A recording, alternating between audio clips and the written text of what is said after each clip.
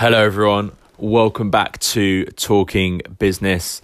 For those that are new here, my name's George and this is my podcast. I run a company called Sanctus and I started Talking Business because I wanted to share what it's like, what I'm thinking, how I'm feeling as I run a fast growing company. But I also wanted to show how being yourself can be good for business and for life in general. I co-host the show with Scott, who also works at Sanctus. He's actually employee number 2, and Scott asks all the questions. And from time to time, we bring on special guests to talk business with us. In this episode, we are joined by Damien Lane, who is a partner at Episode 1 VC and a prolific angel investor. And Damien talks about his experience of being himself as an investor throughout his career. And Damien's also an investor in Sanctus, so we talk about that quite a bit too. It's a great episode. We actually get straight into it. There's barely an introduction. I think we introduced Damien after like 10 minutes because the conversation just started flowing. So I won't hold off any longer. Let's get stuck in, and I hope you enjoy. I've twisted your arm a little bit to come on this morning. What were your initial reservations? Well, it's 8:30 on a Friday morning. Okay, fair enough. That makes sense. No, so it'll probably involve me having to reflect and think about things, and I'm one of the world's least reflective, thoughtful people. Okay. So why did you invest in Sanctus then? There we go. Well, it was a moment of weakness after a lunch with James at Wagamama, is the honest answer to that question. And I've known James, you less well, but since the Match Chat days, I suppose, probably 2013, 14, that kind of thing. And I've always, I didn't really like the Match Chat idea, and it turns out for once I was right about that. But I really like James particularly. He was the sort of the main point of contact. And he sort of, we had lunch and he was talking about this kind of Sanctus and Nike for health. Even back then it was kind of Nike for mental health, and you could tell, and this is a real cliche, you could tell that he really had it was like a vocation or a calling almost, if you like, that this was something he had experienced himself. And he wanted to kind of fix that. Initially, I think it was kind of for founders, and obviously it's become bigger than that. But and so I do quite a lot of kind of early stage investing, and if you read any book you ever read on, angel investing or early stage investing or investing anything, it's all about people, and people who actually really understand the problem that they're trying to solve. And James didn't talk about it in those terms, but that was you could absolutely tell. And I, one of the reasons I really love early stage investing is because there's no data to go on, so you don't have to spend a huge amount of time thinking about it or looking at traction or engagement metrics or any of that sort of complicated stuff. You just have a feeling about a person, and I'd had the feeling about the person about James anyway. So I said, well, he didn't even say we are raising. Actually, he was sort of saying, I'm doing this, and I said, well, if you want an investor, let me know, and I'm definitely good for a small check, and that was it. Straight into the deep end. No, that seemed like a rehearsed answer. No, absolutely wasn't. That was the good thing. So when you get to my age, lying is a really, really bad idea because you can't remember what you said yesterday. Okay. So you have to tell the truth about these sorts of things. So no, that is absolutely how it happened. Did you know that story, Scotty? No. This is all like new information for me. I was surprised when you said you didn't know the other investor there, Tom. So I was like, I don't know why. I presume that every investor knows each other. Yeah. But I don't think I've not met. Well, this is the first time you've come into the office as well. It's cool. Yeah. And when you think back to, because I remember meeting you back in the Match Chat days, what was the difference? You said you didn't like it. Like, what was it that felt? So wasn't that it felt off, but I don't know how many companies, how many business plans, how many meetings I have. Probably 6 or 7 new companies a week, and probably twice as many kind of people sending decks about things. And there are probably loads and loads of things that I've seen that I just don't get. And it just didn't feel like, I just didn't really get why anybody would, how you could build a kind of an interesting, meaningful business doing that. That was nothing. So and that happens 99 times out of 100. You know, you meet and I can't tell you what it is. You meet somebody and you get irrationally excited about something. You have to get irrationally excited about something, because if you're not irrationally excited about something as an early stage investor, you probably shouldn't do it. As opposed to James, who clearly had a reason to make it. Yeah.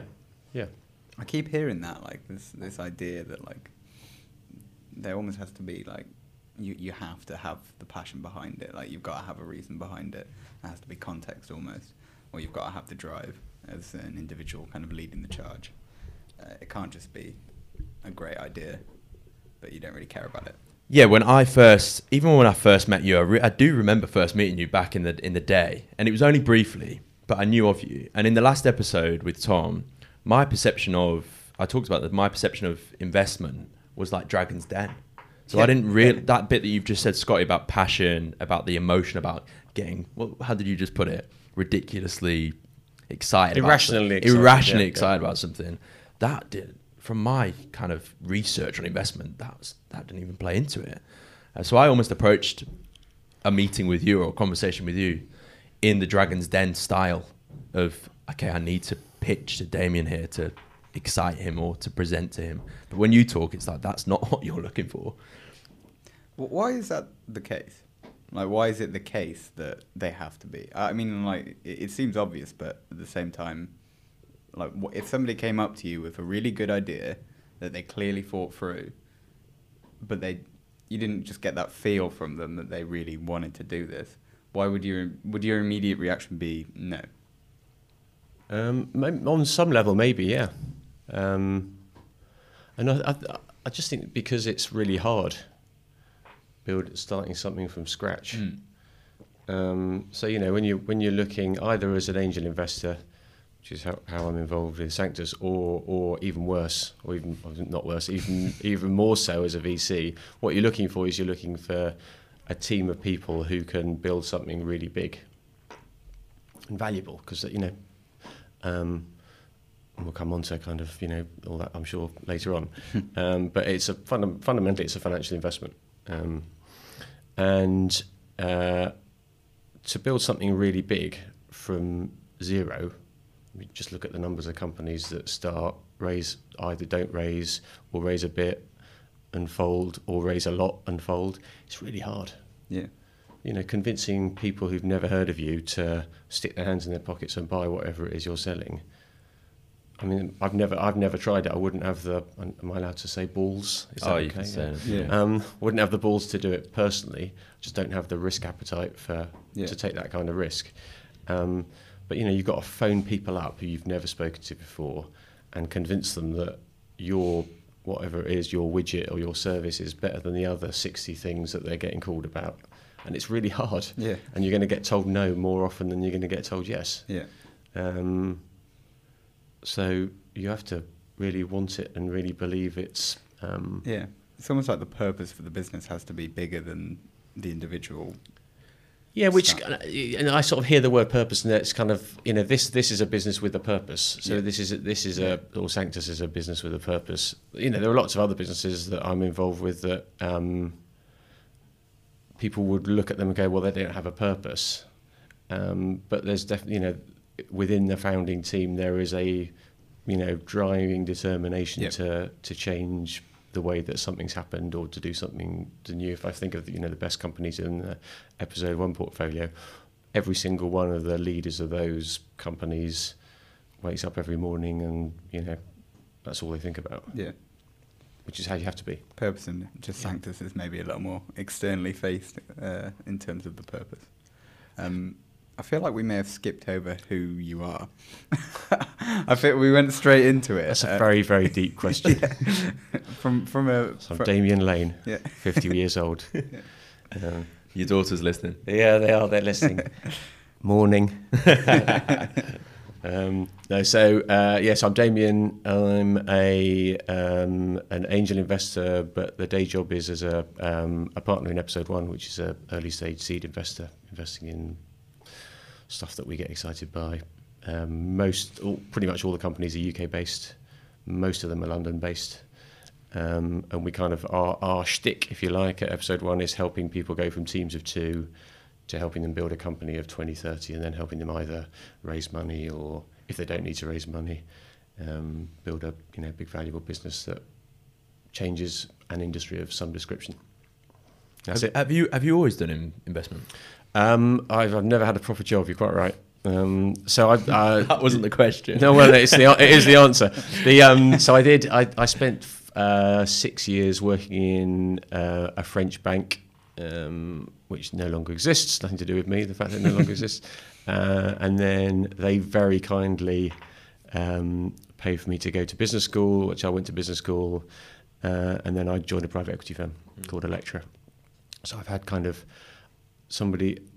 I was at an event recently, and somebody said, "What are the 3 lucky? Who are the 3 people who've kind of had most influence over you?" And there was a guy who ran the French bank, the guy who recruited me at Electra, and then in terms of business, it would be Simon, who's the co-founder of Episode 1 with me and Adrian.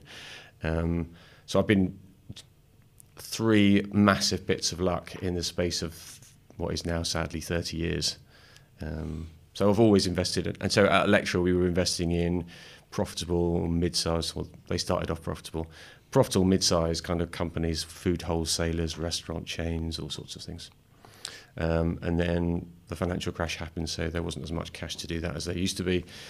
I spent a bit of time doing angel investing, and that's when I went to Octopus, and that was where I kind of started learning the early stage investment ropes, and then met Simon, who's, like I say, we started Episode 1 nearly 7 years ago now. Yeah.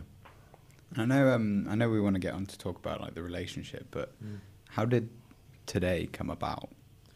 I genuinely feel like I've twisted Damien's arm a little bit. I did a little bit. I was like, I genuinely, Damien, the more I've got to know you over the last couple of years, I just feel like every time we catch up, we try and catch up every couple of months, and we always just have great chats. And it's not just about business; it is about life. And I think the way you think and the way you talk, I just love catching up with you, and always come away. Me and James always come away from catching up with you with a different perspective. Always feeling, we just feel good. And sometimes we talk about some difficult stuff. We say we're struggling with this, or we don't know how to do this, and you always. I just feel like you're always there for us. I've always felt, once I started doing this, I was like, I'd love to get Damien on. Basically, you've always been like one of my people that I'd just love to have this kind of chat with. So it's that's why a massive disappointment. This, isn't it? Yeah, so that's why that's a big write-up. Yeah. But then I sent Damien one of the episodes, the one where me and JMO were talking about would we sell, because I just thought that's a great episode to get a feel for what it's like, and it's the most open and vulnerable we are on this, and to give you a feel. How did you feel, or what was it like listening to that? You emailed me on Sunday morning and said, I've just listened to this. Yes, I mean it was like listening to the two of you. We'd had lunch last week or 2 weeks ago, and it was like listening to you talking about that. So it was totally consistent with everything you've said. Which is, I didn't really know what to expect, frankly. Were you nervous at all? About, or just, I don't know, but maybe I had a sleepless night thinking about what am I going to know. No, the headline was, what you mean about listening to the episode? Yeah, I mean, would we sell Sanctus? Yeah, just seeing that and being like, oh, here we go. Bloody better, Ed. No, so you can cut that bit out. No. What was it? I think, sorry, as well, the reason I wanted Damien to listen to that is because that's the kind of thing we would talk to Damien about. It's like, what are you in this for? What are we trying to get? What's the vision? Where are we getting to? Where are we getting towards? And I think what's really fascinating is having you on today. I think that dynamic, we get asked a lot about Sanctus. You've got this purpose, you've got this vision, but you've got investors, and you're also, people know me. I'm entrepreneurial, so it's like you wouldn't be doing this if there wasn't kind of a bigger picture to this. And I just think it's a question we always get asked, and I think hearing your perspective on that as well is cool as well. Yeah, because I think the idea, because I know last time I tried to grill Tom for like finding out if he had to choose between like a big financial reward or like a huge social impact with Sanctus, what it would be. Tried to make it binary, even though it wasn't exactly a binary answer. Yeah, well, one will lead to the other. Yeah. How do you see it? Would be my answer to that. How do you see it? Yeah. So I don't think the two are mutually exclusive. I started off. So the kind of the initial investment was, I sort of think this should exist because I'm on the board of probably 8 or 9 companies, and the struggle is real, as the saying goes, and you do see people go through real trauma, and it's as a founder, the pressure must be kind of unbelievable, particularly when things are not, and as things they don't always go smoothly. So you have this. The likelihood is, as a founder, you have in the 25 or 30 or 40 years up to the point of starting a business, you have been a successful person. Chances are, because you've built a CV or a track record of good enough to persuade people that you're good enough to back the business. So one of our founders, first class degree from one of the best universities. Went and did a master's, did it kind of really fast, joined one of the world's leading consulting firms, was on track for partner, and left to do this startup. And it's taken a lot longer than he thought it was going to. And there have been some real emotional times. So it's that helping with that problem, which was kind of the genesis of it, I think, as far as I was concerned, felt to me like that's something that should exist as a social good. So if I never made any money out of it, but it helped 10, 20, 30 people kind of go through that journey, then that would be great. At this point, I think it's a lot more. I think it's a wider solution. That's not just founders now; it's team members and helping the world be a happier place. And in so doing, the guys have proven that you can build a business that, at a minimum, washes its face, so it's sustainable. And at some point, the choice will be: do we want to make this profitable, or do we want to help? Do we want to plough the profits that we're making into helping people who can't afford to pay for all that sort of stuff? And I've got no idea, and I've got no idea how it's going to end up. But that there are options. Yeah. And as an investor, it wouldn't bother me if I never saw a pound back, and if it helped 100,000 people, then that would be great. Okay. And what was that? But it would be even better if it helped 1 million people and I made a ton of cash out of it.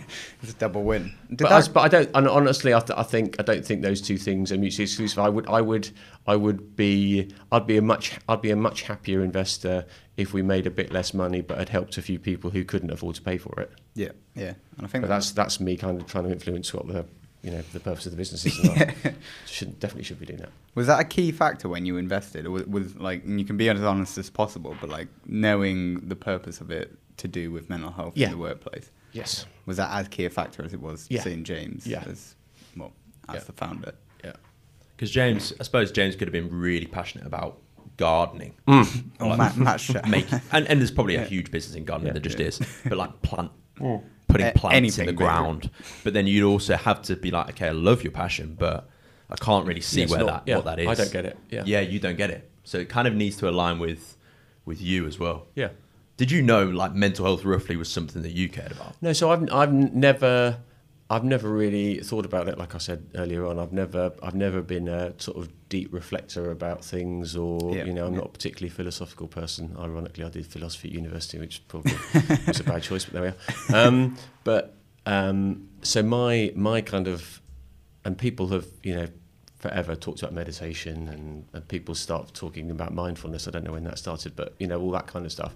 So I run an hour and a half every day, and that is my, I guess, thinking about it. To the extent I do think about it, that's my kind of mindfulness. Because people say, what do you think about when I'm running? Answer pretty much nothing. Yeah.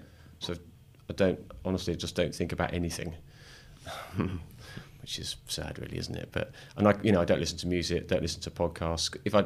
It's interesting. If I do listen to, I tried listening to podcasts while I was running, and I got to the end of the run, and I hadn't actually heard a single word that was said, and I couldn't remember anything that was said because I kind of just zone out. So It's a very long-winded non-answer to the question you didn't ask me. And then, so the other part of that is I have a sibling, older sibling, who had a very difficult kind of professional incident, which doesn't really matter what it was, when he was kind of in his 40s, and it affected him for a good decade. And I'm involved with something called Parkrun. I don't know if you guys have Parkrun at any point. Anybody out there? You should. Don't forget your barcode. Yeah. So I'm involved. I'm sort of involved with my local Parkrun, and my brother got involved in Parkrun, and honestly I think it saved his life. Really? That kind of. So he doesn't run like I run, but he probably runs. He runs every day, 30 minutes, 40 minutes, and he just finds it's a release. It's a kind of a 40 minutes out of the madness that goes on in the rest of his life, and I think there are loads of stories like that about. Running's huge. So for him, that's running. For me, it's running. For other people, it's kind of the ability to sit down with a group of people and sort of say, "This is what I'm dealing with at the moment." So, has your time since investing in Sanctus made you like more aware of things like that? Like before Sanctus, were you like? I probably should say yes, shouldn't I? Probably not. Or just in terms of like. I appreciate the honesty. That's what it's all about. Every time I ask a question like that, I deep down just want give me honesty. No, to be honest, give me honesty. No, the real truth. But I remember you saying there's certain blog posts and certain things that really resonate with you on a certain level, whether it's for you and you've kind of shared it with people or. So a really good example ages ago now. So one of my daughters, who should probably remain nameless. She is what's the word? She's very hard on herself. She's very able. She always gets good marks and all that sort of stuff. And there was a blog really, really early that James wrote, and I can't even really remember what the content was now. But I remember reading it and thinking, "Oh my God, that's her." And I said it to my wife, and she went, "Oh my God, that's her." And then we showed it to her, and she looked at me and she said, "Oh my God, that's me."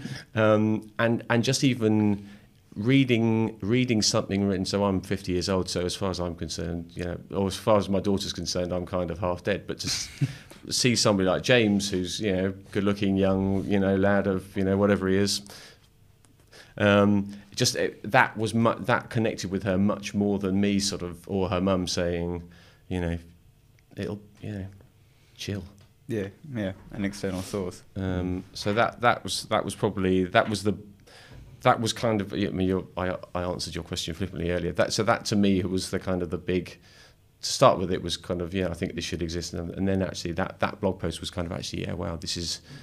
It's worth my money. There's a bit more in this than I thought. Yeah. And so how does this is quite a vague question, but how does the relationship between you two work? Because you say you meet every 6 months, really. He thinks it's every 2 months. Probably, yeah. We try our hardest to pin each other down, and it just doesn't happen. But the way I'd describe it, it's so.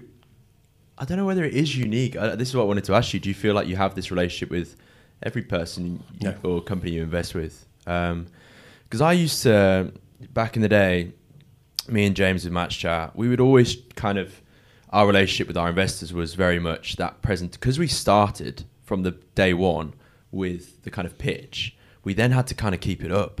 So, we'd check in every few months, and the pitch that we kind of, that front that we'd given, every few months when we'd catch up, we'd have to keep the front up. And that was, for 3 or 4 years, killed us in the end. It's exhausting, isn't it? Yeah. We had this front on for 4 years. And that it did. That's what led to a lot of, that relationship, our relationship with our investors led to a huge amount of stress and a huge breakdown for both of us. What I've really appreciated, and I think we did it ourselves, and James especially did it, was James up front from day one was like, "Damien, I'm not trying to raise any money, but this is what I'm going through, this is who I am." So there was no front from day one. But that's meant that as I've got to know Damien, every time we catch up, we can just tell you I feel like we tell you our darkest, deepest fears, and you're just there for us. And hearing you say like, "Look, we might lose our money here, it might not work." Hearing you say that on him gives me so much more. I feel like I could say anything to you. Whereas investors that I've have been involved with one of my businesses before, I haven't felt like I could say that, so I've held things back. And I think, I mean, you talked about, the Dragon's Den sort of mentality. I think a lot of founders, and probably some of the founders I work with, there is an element of performance when you have to perform a little bit in front of your employees, because even if you've got 2 months' money left, you have to tell, you have to look like you really mean it. Otherwise, people are going to start looking for something else to do. Yeah. When you're talking to investors, even if if you've got problems, very, very few founders feel, which I think is a real shame, feel that the ability to open up to the investors and say, listen, this is a real struggle. And I think it's people have I think more investors. So I wish more of the guys I work with, either as an angel investor or episode one, felt that they could have that kind of conversation, because I just think it would be much healthier. You say the relationship. Well, you're quite quick to say no when you said, is the relationship similar? What is different then about the relationship with James and George? Like a fundamental. Obviously, there seems to be. I think most of the difference comes from I'll call it the founder side, if you like, because you don't, you are what you are. You're very clear about what you're doing. You know what the purpose of the thing is, to use your word. You've never felt the idea to go, yeah, it's going brilliantly, and then sort of as you walk away thinking, do you think he kind of, do you think he's going to give us more? So there's never been any of that agenda. It's interesting, just here as you were talking there, I had a board meeting yesterday with a company, and I think, so it was our first board meeting post-investment, and we'd had loads of conversations obviously before about what the plan was and what expectations were and all that kind of stuff, and we spent, my partner and I, who are on the board together with the founders, spent most of the board meeting telling them not to worry if they weren't hitting the targets that they had set themselves for sales, because that wasn't the most important thing. Was to build a product, not to sell. And we were probably together for an hour and a half, and we spent an hour basically saying that again and again and again and again, and you could sort of see them looking at us thinking, do they really mean that? Aren't they going to be hacked off if we haven't sold anything by September? And the honest answer is, if we haven't sold anything by September, but we've done all the rest of the bit that we talked about and the other rest of it, we'd be absolutely thrilled. So there's a kind of a mismatch of expectations. Which isn't to say we never want to sell something, but so it's much more important to be, when you're fundraising, to be in the position you need to be in than having an intermittent. I'm not being very clear here, but so I guess the choice they have is to sell a little bit every month, and have lots of plates wobbling. So they can't, because they haven't got enough resource, they can't deliver products that will generate revenue and build a product that will be sustainable and scalable and really amazing to use, because they just don't have enough people. So they were thinking, what we'll do is we'll wobble along. We'll sell a contract a month and we'll kind of manage it. And over here, when we're not doing that, we'll build a product. And actually, we just said, stop. Don't collect any more wobbly plates. Deal with the people who you've got on board at the moment, and just make sure that over here you're massively investing in product, so that the next customer you get is not wobbly. They're going, wow, this is bloody amazing. And there's just a total mismatch. Even though we'd had that discussion before we invested, it's a weird thing. And over time, hopefully, they'll realise that we do actually mean that. So it's not necessarily the level of honesty. They seem quite honest. Yeah. I mean, they're totally honest. They just have their expectations. Their expectations, our expectations of them are different to the reality. And that is just through what you're built up to believe the relationship should be, as opposed to what it is. Oh God, our investors want us to grow like crazy. Yeah. And if we come back next month and we haven't grown, they're going to be cross with us, which is ridiculous. Yeah. But you can understand it, because that's the kind. There's a lot of stuff about VCs telling their founders to grow too fast and all that stuff. It does happen. So the relationship between you guys is different, because from the beginning you were like, we're going out. Well, not accidentally. I think we were scarred We're deeply scarred. And what's really interesting is last time when things didn't work out with Match Chat, there was a period where we both blamed the investors. We said things like, they didn't get it. They didn't understand. They weren't there. They didn't get it. How can you? And looking back, we didn't let them in. Like, we didn't tell them we don't know what we're doing until it was too late. We didn't tell them, guys, like the plan that we thought would work, actually, no one's using this app in the way that we thought they would. Like, what can we do? Like, sit around. Instead, we'd always be putting that. Because the sense I got from hearing your stories with your investors in Match Chat was that level of dishonesty, but it doesn't seem to be. But it was our fault, I think, because we were afraid. You as the founders were the instigator of that dishonesty. I was afraid because I'd, in a sense, sold this plan and dream and thing that I did believe in at the time. But then quickly I realised that wasn't. I learned very quickly. I went from being a student to. I just started to pick things up really fast. So very quickly I was like, this isn't really working. This isn't going to work. So at that point, very early on, we should have said that, but I was too afraid and didn't speak up and didn't feel like I could. I think they could have helped kind of maybe make me feel a bit safer and be like, you can tell us anything. But it was whether you'd have heard that or not. Exactly. You know? Exactly. What? And so does that make the relationship easier, having this, like, I suppose, full trust, like almost going into it and not expecting to calm anybody down? Well, yeah, I suppose, does this relationship make it easier in general? Yeah, so I mean, it does. It's for what it is from my perspective, it's an ideal relationship. So, you know, regular kind of conversations, hearing about developments. If I was a bit more involved, I'd want to know a bit more. But you know, as far as I'm concerned, it works very well. And you know, I sort of feel like if the guys wanted anything or wanted help, or you know, they pick the phone up. So that's what you want. Yeah. And what determines? You'd be one of the first I call. I think. I think the fear I was going to say, is there a fear for you that we won't progress, and if you don't have that kind of attitude of like, we need to grow? No.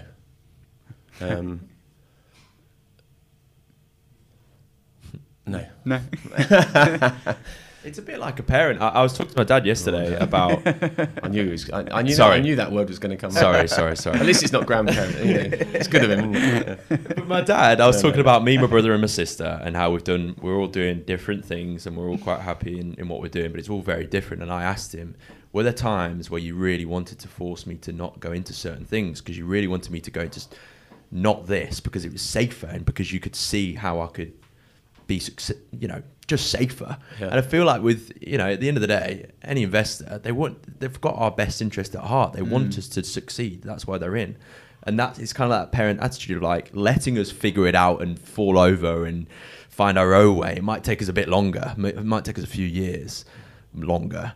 Or it's, you know, do this because I know it will work. And it was interesting talking to my dad about that because I've just resonated a lot with. It was a similar conversation in a way. Him letting me, Lucy, and Henry figure our own way, and he at times he said there was times when he really wanted to go, George, what are you doing? Like, why have you quit that? Or what are you doing? But he had to bite his tongue and just let me figure it out. Yeah. Which is a lot more difficult as a parent than as an investor in a startup. I can tell you. What determines your level of involvement? Is it from how the business is going more, or is it just more? No, it's entirely led by so I've probably got 30 angel investments, and 10 of them you never hear from unless they're raising money. You know, sometimes, you know, I'll write an email and say, you know, how are things going? You don't hear anything back, and that's you know, that's fine. They've got other things to be getting on with. I mean, in an ideal world, you want a quarterly, you know, a cup of coffee just to find out how things are going, see if you can help in some way, shape or form. And people want to help. Yeah. And you can help in all sorts of weird and wonderful ways depending on what the company is. You know, one of the kind of gating factors for me, whether it's angel investing or VC investing, is I want to work with people who don't need my help, but who want it. Why is that? Because there's not enough time. So if somebody needs my help to be successful, they're barking up totally the wrong tree. Yeah.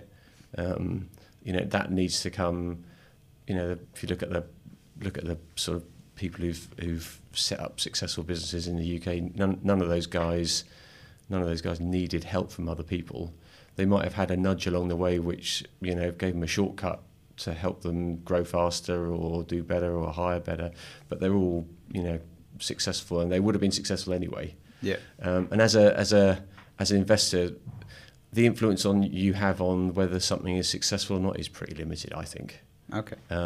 It's, you know, these guys are at this 7 days a week. You know, they wake up in the morning, they think about it. I'm thinking about it a couple of times a quarter. So is this like an opportunity for you? Like, do you feel like at the start of it, you're like, it's almost like, I want to get involved in this? When you say I'm not sure. When you say well, as in like, because the way you word it there sounds more like, I believe in this person, I want to be on board with this because I know they're going to get there. Or is it more, or do you feel like the level of risk? Do you know what I mean? What you're asking is what excites you. Is that right? Like, is it the risk and the fun of the excitement of the risk, or is it the kind of? Are you making an educated gamble in many ways, or are you thinking this is a done deal and I want to be on this journey? No, so there's no, in my view, there's no done deals, but you have to. So this is me personally, not everybody. I have to feel like I would like to spend more time with the person. Okay. So the other kind of, so I've talked about the kind of wanting help but not needing it. The other lens I look through is, so like I said, I've got two daughters, 17 and 18, nearly 17 and 18, and quite often I look at an entrepreneur and think, if my daughters left university and came and worked for you for 2 years, would they end up learning a ton? Not necessarily would it be a pleasant experience, but would they learn lots? And would it be a useful kind of? Would they collect lots of skills and lots of experience that would be useful to them? And I think, with the exception of one, all of the people I've ever invested in, I would love, either one of my kids to end up spending a bit of time with them, because I think they'd learn something. That's a good way of checking. To be fair. Yeah. I was going to ask what is the one, but is that something we should? No, I probably should. Yeah, probably should. Moving swiftly on. No, you're such like, you talk about your family a lot. It's just, I can tell like you're almost investment for hearing that. I was actually going to ask you, do you feel like your approach to business, to work, to investment is rooted in that? And I think hearing that's huge. I don't think I've ever heard an investor say, I actually base it on, could my daughters work there? It's a good base. It's amazing. Yeah. It's such a good rule. It makes me really think about that. That's amazing. It's a good way of thinking about it, really. I'm not sure any of them would hire either of them, but I don't. We'll get them on the podcast next time, Scotty. We'll get them in. I'd love that. Would you work for I'd love that. I was also interested. So out of the 30 or so investments you've made, or where did you make your money? Was there like one company or that really smashed it? Is there one story that you've got where, I don't know? No. So honestly, I've had one exit. One company has sold, put it that way, which was a great outcome, and that's actually an interesting one. So it's a company that sold for 11 or 12 million quid, which from a venture investor point of view would be pretty disappointing, but as an angel investor was awesome. Why? Like that confuses me. How long have we got? No, give it like the 2 seconds. So as a venture investor, so we've got, let's say the fund is 50 million quid. In order to raise the next fund, the best venture funds return 3 times their money. So we need to find 150 million quid to give back to our investors. So of the 50 million, only 40 million roughly gets invested in the actual companies. The rest of it's fees and all that sort of stuff. So 40 million you have to turn into 150 million. So let's say you do 40 investments of $1 million each. It doesn't work like that, but this is just to make the maths a bit easier. Half of the companies will be worth nothing. That's the reality. So you've got to turn 20 into 150. Okay. And of the 20 that don't return nothing, the chances are that half of them will you'll get your money back. So now you've got to make 150 out of 10, and you own 10% of the company, roughly, after you've that's the way the maths work, after it's raised Series A, Series B. So you've got to find £1.5 billion worth of companies to stay in business. Okay. And that's quite, when you think about it in those terms, that's not. So making 5 times your money on investment out of one of those 10 companies means that you've got to find 15 times your money out of another one of them to get to that £1.5 billion. Fine. So whereas as an angel investor, if you do 50k and you make 5 times your money and you don't pay tax on it, that's 250k, happy days. Yeah. So it's a totally different mindset, totally different. So a lot, and most of the companies that we see at episode 1, a lot of them will be very nice angel investments, but they're just not attacking a problem or a market that's ever going to be able to build a business that's worth 300, 400, 500 million. Okay. I think I understand. Yeah. I didn't know that before I raised money. Like, there's I didn't really fully get my head around that before we raised our first $250,000. I didn't know. Yeah. I kind of knew, but I didn't know. So if you went down the venture capitalist route, it would have been... I think me and JMO, in the last episode when we talked about that, there's a potential that Sanctus one day we really can see how having more money would mean that we can do a lot more. But we'd have to be really sure that that's what we want to do, because that is what a VC, that's the conversation we'd have with a VC. It's like, look, if you take 5 million from us, we need to be aligned here of like, we're going to attack something big because it needs to be worth it to them and to us. So yeah, they're the kind of conversations we didn't have up front when we raised that kind of money. So, and I think it's a good question. Like, what does that mean? But 12 to 30 million for an angel investment is awesome. And is that where you made your money to be able to reinvest into? No, more? So that was from the money I made before from my career in private equity is what sort of sustains me now. I just got really lucky. Just ridiculous, really. You told me stories about some of the companies you've invested in that you've seen from ground zero up, and either kind of you've been, they've sold shares, or there's been another investment round, and you've been a part of that journey, and you might have made some money from those sort of changes or those investment rounds. But the way you talk to me about it is like, you just you just get excited. You're like, guys, they just had a website when I first met them, and now they've just raised X million. And it's brilliant. Yeah, you get so excited about that story. So honestly, it really the money is the least important thing, which is a really weird thing. But so the best thing of all is meeting somebody in 2012 or 2013 who's got a co-founder. And they've got this idea, and they're sort of hacking together a service, and then watching. So James Hind at Carwell, I have to name check James and Alex and David. So the three. So David left a very highly paid job at Barclays Capital to become CTO of Carwell, and James was flogging or trading number plates out of his flat in Islington to sort of sustain himself, and they were selling 10 cars a month, and James, didn't know the difference between revenue and cash and bookings and all that sort of stuff. But he knew that buying a new car was an absolute horror story. And he's gone from, so he hired, remember, they came and occupied space in the same building that we were in, on the same floor, the three of them. And remember interviewing John Mealer, who was their first employee, who's still with the company, and just putting together a job description and a job advert. And he's gone from that to having, over 200 people, and he's got people who've been, the finance person's ex-Goldman, his COO was a senior exec at eBay.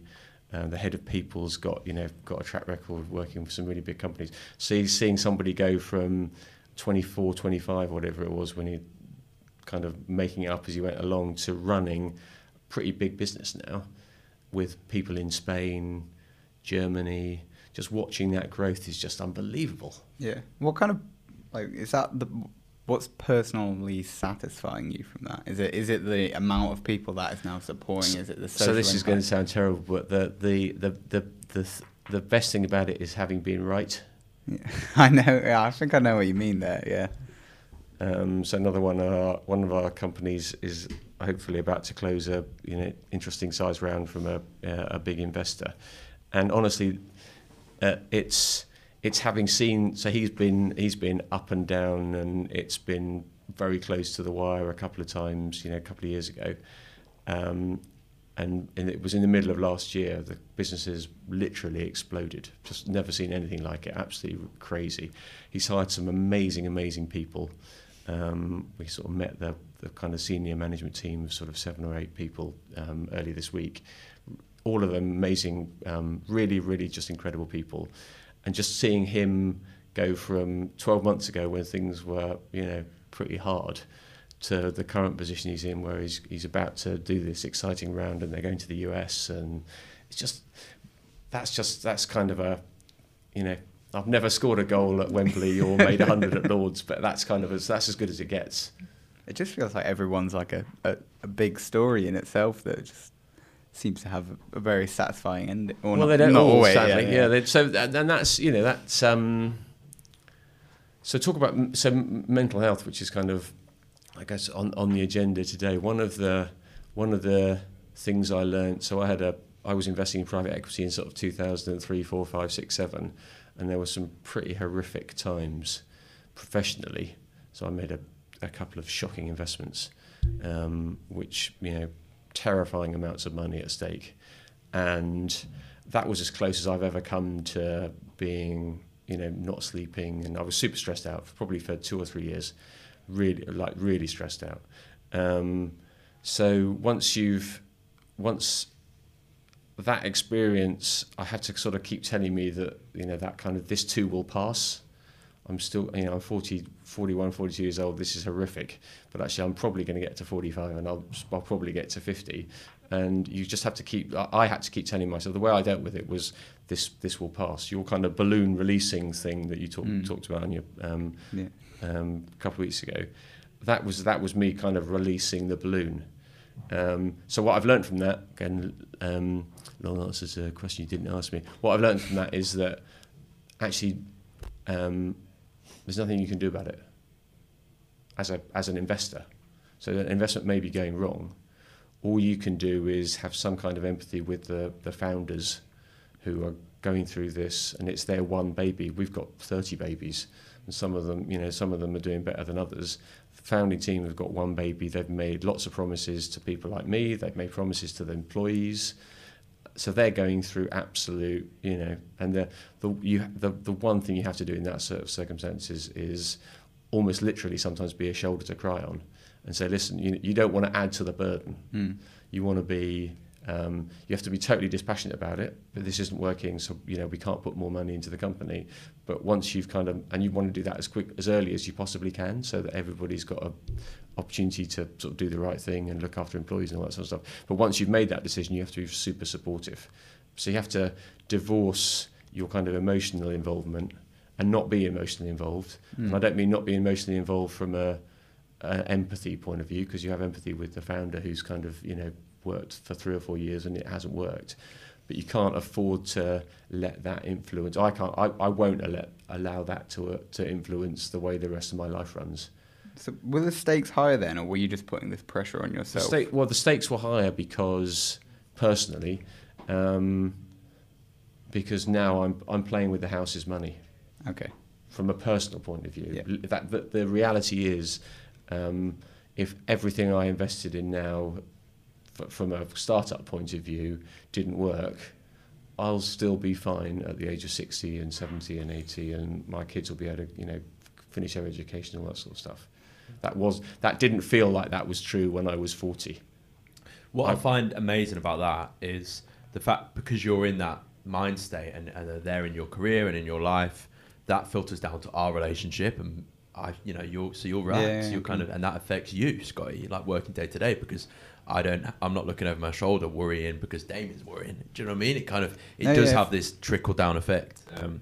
And I've seen that with other founders and other companies where either an angel investor or a company has put a lot of is at stake for that individual or that company. So with their board meetings and their catch-ups, that pressure and stress, whatever you call it, filters down into the founder, and then that filters down as well. Sorry, Scott. And the wires come out. So weirdly, I'm tougher on the companies that are doing well than I am on the ones that are doing badly.